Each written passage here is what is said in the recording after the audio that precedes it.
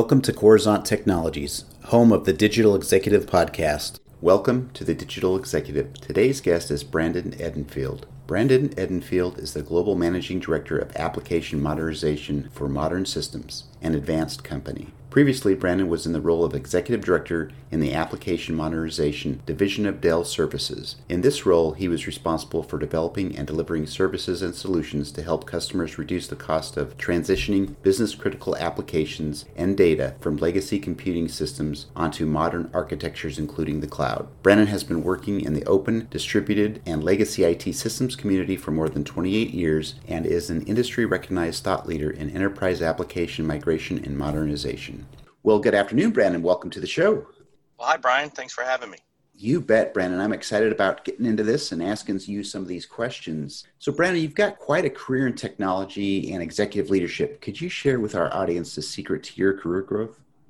Well, I think that I just have been a CIO when I was young. I got very fortunate to run into a person who just believed that hard work was a very important thing, and he gave me some opportunities that I probably didn't deserve at that age, but I took advantage of them and then somehow ended up in this modernization space legitimately in my late 20s, early on Wang 2200s, to be clear. That was a long time ago. Sure. I've been in this space for a very long time, and I've just been very fortunate to have a really good team around me, and we've really never failed at a project, which always helps your career, right? Sure. So I've been doing this for over 30 years. I had a company called Clarity Solutions. We sold it to Dell back in 2012, doing mainly mainframe migrations off IBMs. Then I was the CEO of Modern Systems before we sold it to Advance in July of last year. And now I run AppMod for the combined organization. Fortunately, now we're in a much bigger company with a good financial background, and it's very exciting. Awesome. Thanks for sharing that. I appreciate that, especially the stories of people starting out early in their career and, moving up that either entrepreneur ladder or corporate ladder. It's always good to hear their stories. So, Brandon, as you know, everybody globally has had to make shifts to adapt to the new normal during this pandemic. Could you share with us what you're doing to adjust and stay relevant in this economy?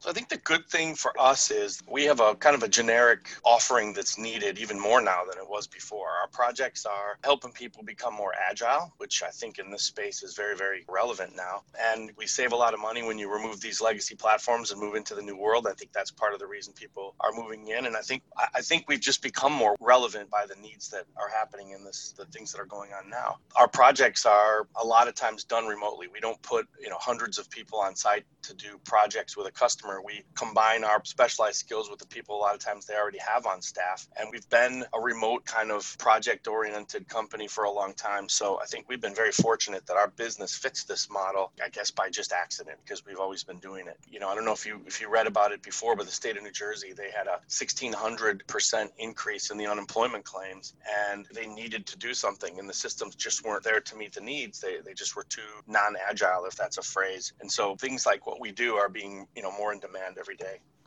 Thanks for sharing. I appreciate that. So, Brandon, since you work in the application modernization space, could you maybe share with us any new or emerging technologies you're leveraging today?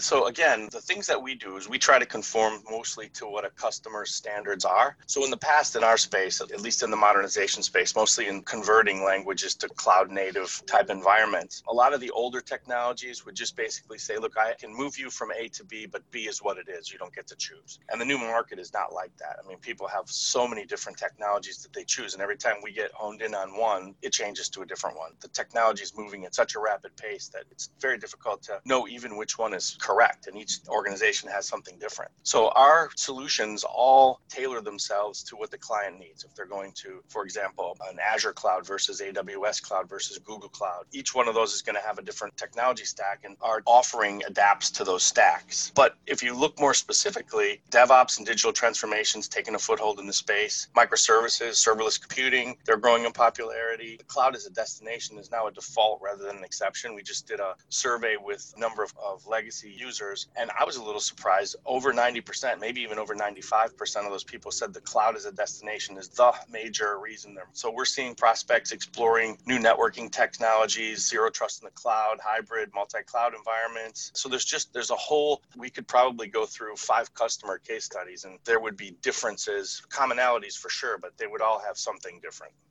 Yeah, no, that's great. I appreciate that. We're always learning something new on this podcast. And the great thing is, Brandon, I get to share your story out with my global audience. So everybody gets to learn and share on this particular podcast. So thank you. Brandon, this is the big question. Everybody wants to know more about you. We talked a little bit about your career, but can you share something from your career experience that would be helpful for those looking to grow their career in technology or leadership?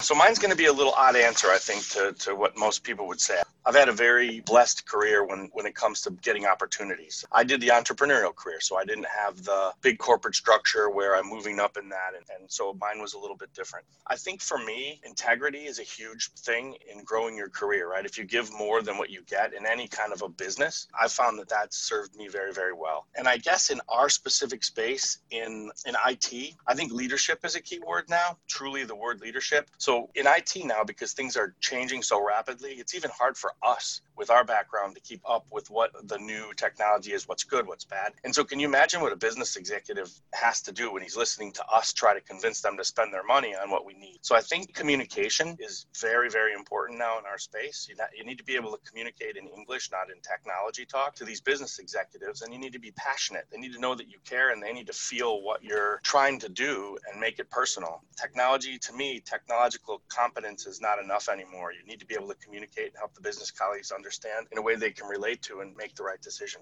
To me, it's been a very personal journey, and I think sometimes we forget that part of it. So I hope that wasn't too corny, but that's kind of what I feel is a very important part of growing in a career. Absolutely, Brandon. I do appreciate those insights and as well as our global audience. So, Brandon, I just want to thank you. It was a pleasure having you on today, and I look forward to speaking with you real soon. Thanks very much, Brian. Bye for now.